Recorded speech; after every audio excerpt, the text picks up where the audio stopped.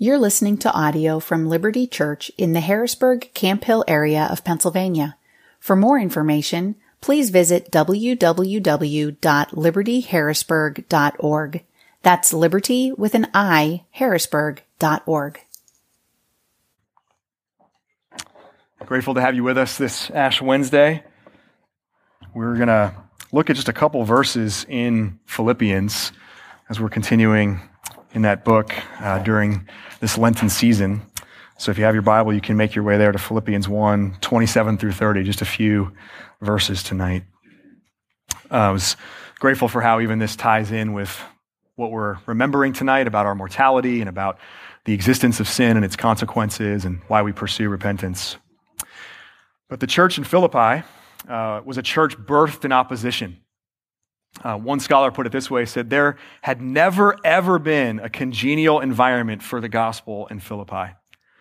From its earliest days, we read about that in Acts chapter 16, when Paul and Silas came there and they cast out a demonic spirit from a girl who told fortunes.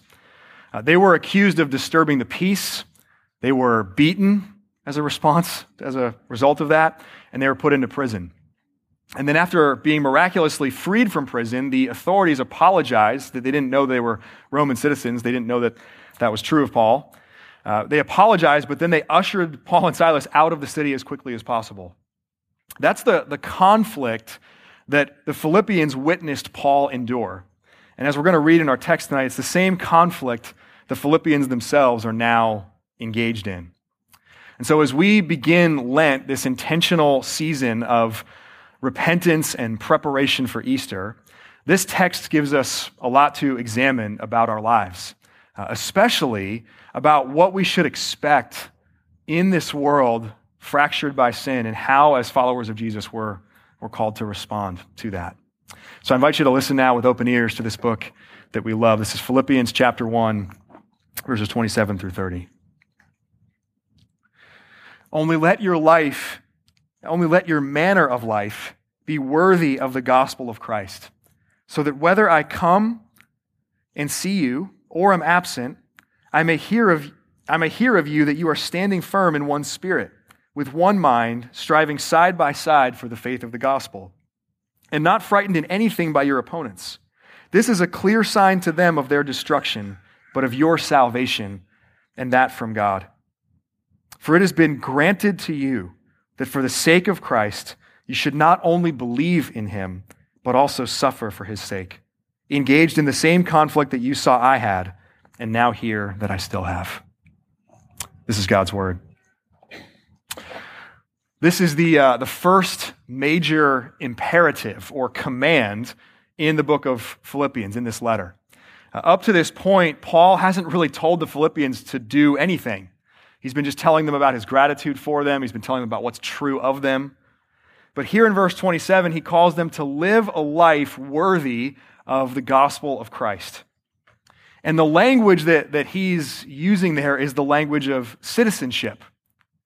He's saying here, in the face of continual opposition, in the face of suffering, I'm calling you to behave as worthy citizens of Jesus' kingdom. And so with just a few minutes we have tonight, let's walk through this a little bit. Citizens of Jesus' kingdom are a people. Talk about that first. They're a people. They're an opposed people. They're a suffering people. And then lastly, they're a saved people. So first, a people. Citizens of Jesus' kingdom are not independent. They're interdependent.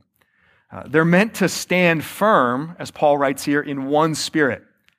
We are, as we put our faith in Christ, we are indwelt by the Holy Spirit, which means that we're fundamentally united. We have union, and we're meant to have communion with each other. That means that we're meant to function with one mind, as Paul says, and to strive side by side for the faith of the gospel. Paul shifts kind of his language here from citizenship to the language of athletics or combat. And he's saying we're meant to, as Christians, to see each other as teammates, or to see each other as a band of brothers fighting in the trenches together. We're fighting against a different team. We have opponents, but it's not our fellow Christians. as we come to find out, there's division among some of the Christians there in Philippi. We're going to read more about that in the weeks to come. But in chapter 4, Paul is going to plead in particular with two women there in Philippi, Euodia and Syntyche, to get along. And it's a glimpse of how sin aims to corrupt our relationships and our unity that we have as Christians. Though there are certainly things worth breaking fellowship over, most things don't fall into that category. Most of our disputes, most of our disagreements should not outweigh that fundamental togetherness we have. When that happens, when those disputes and disagreements do outweigh that togetherness, there's a different spirit at work. It's not the Holy Spirit, it's spiritual forces of evil. And so this Ash Wednesday, consider, are you standing firm and striving side by side with other Christians? Or have you become too independent? Are you really part of a people?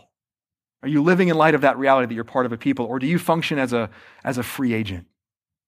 And have you let disputes, whether that's over mandates and masks or the particulars of responding to social justice issues, have you let those things outweigh the fundamental unity you have with others in whom the Spirit of God dwells? Wherever that's true of you, repent and believe the gospel this Lent. Let's live worthy of the gospel of Christ. Second, citizens of Jesus' kingdom are an opposed people. An opposed people. The specifics are different, but like Philippi, we could say that we're not living in an environment congenial to the gospel of Jesus Christ. We are people who have peace, but our surroundings are not peaceful. So the first thing for us to consider and to repent of is how caught off guard, how surprised we are by this.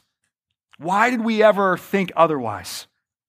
When Jesus gave us a second birth, when we were born again, as it were, did we think that it was a new birth into a time of peace? No, we were born again into a war, into a cosmic battle. And our enemy, ultimately, is not flesh and blood, but the spiritual forces of evil that are in the heavenly places. These spiritual forces find expression in flesh and blood opponents of the gospel. That's what Paul's writing about in verse 28.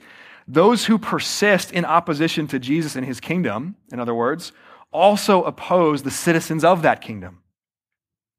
I often describe myself as a recovering people pleaser. It's one of the things that I'll be pursuing repentance in again this Lenten season. I have to be constantly aware of my tendency to fear people more than I fear God. And so as much as anyone, I need the reminder that no matter how much I want to be at peace with everyone, no servant is above his master. If people oppose Jesus, they will oppose us. If they set themselves in opposition to the king, then they will certainly oppose citizens of his kingdom. Ash Wednesday reminds us that we have not arrived at our eternal home. This is not our ultimate and eternal home. That our bodies and that this world still feel the effects of humanity's fall. When you receive these ashes in a little while, you are a marked man or a marked woman. You're marked by mortality. It's a reminder that your earthly life will come to an end, and that's as a consequence of humanity's sin. But you're also marked for opposition. The same sin that brings our lives to an end, it still persists in opposition to the king and to his kingdom.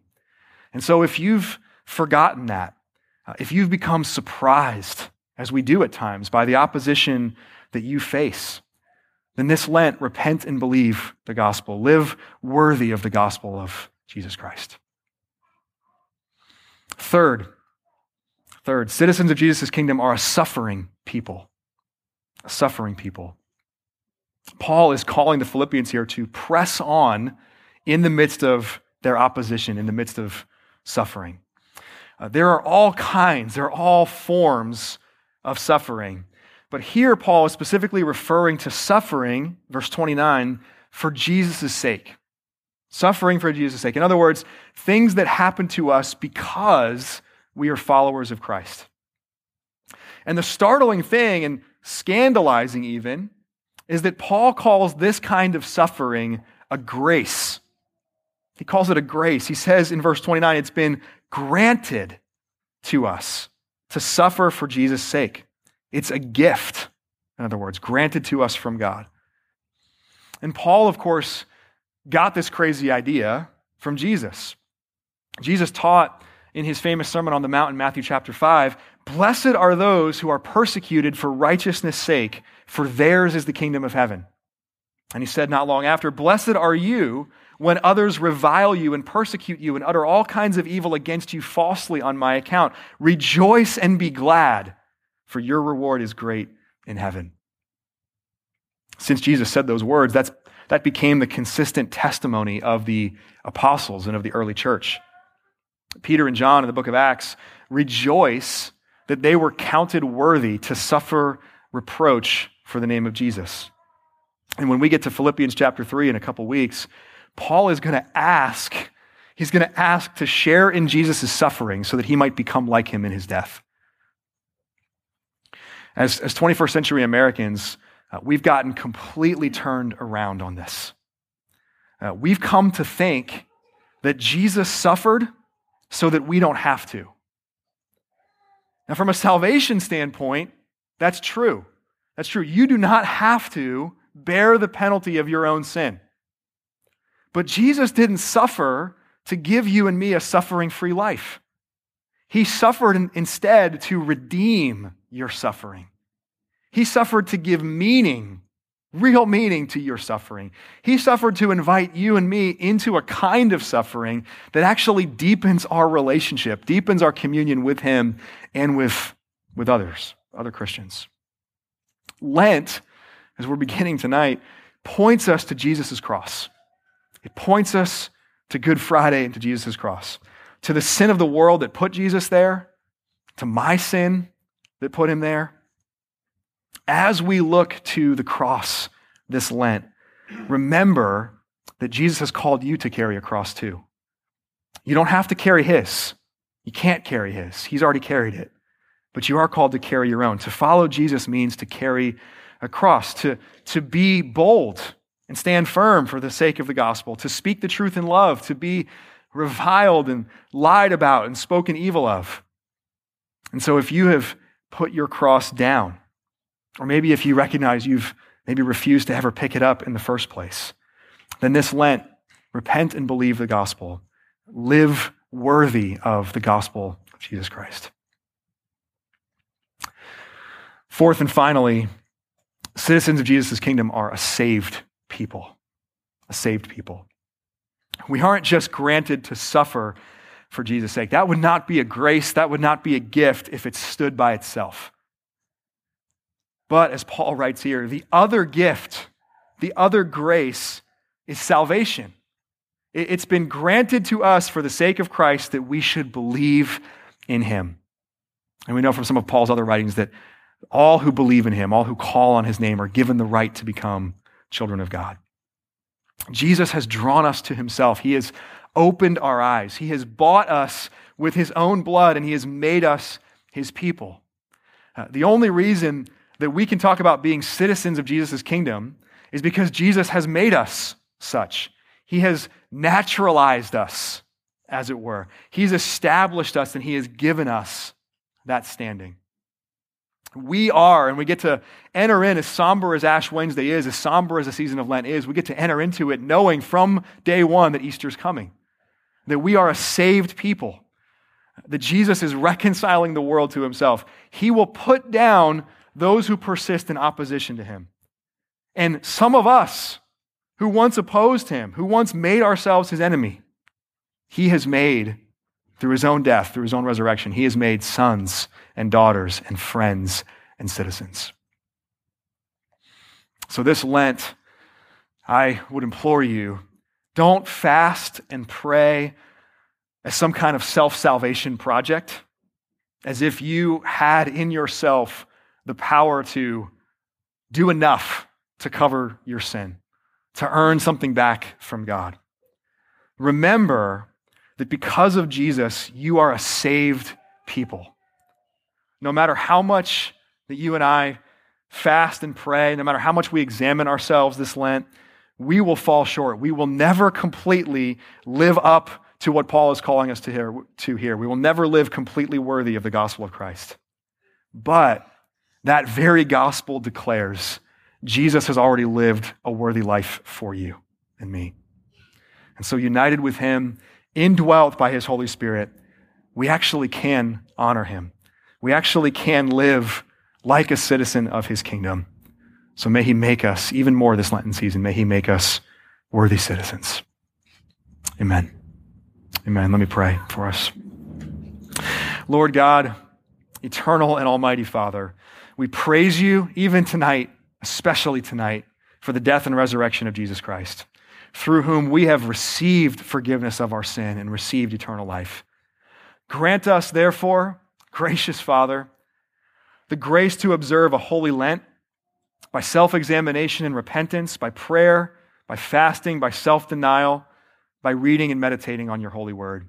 Grant that we may remember that though we are dust, and to dust we will one day return, we have also been born anew to a living hope through the resurrection of our Lord Jesus Christ. He is the one who lives and reigns with you and the Holy Spirit, one God, now and forever. Amen. Amen. Thank you for listening to audio from Liberty Church. To learn more about our church or to listen to previous recordings, visit www.libertyharrisburg.org.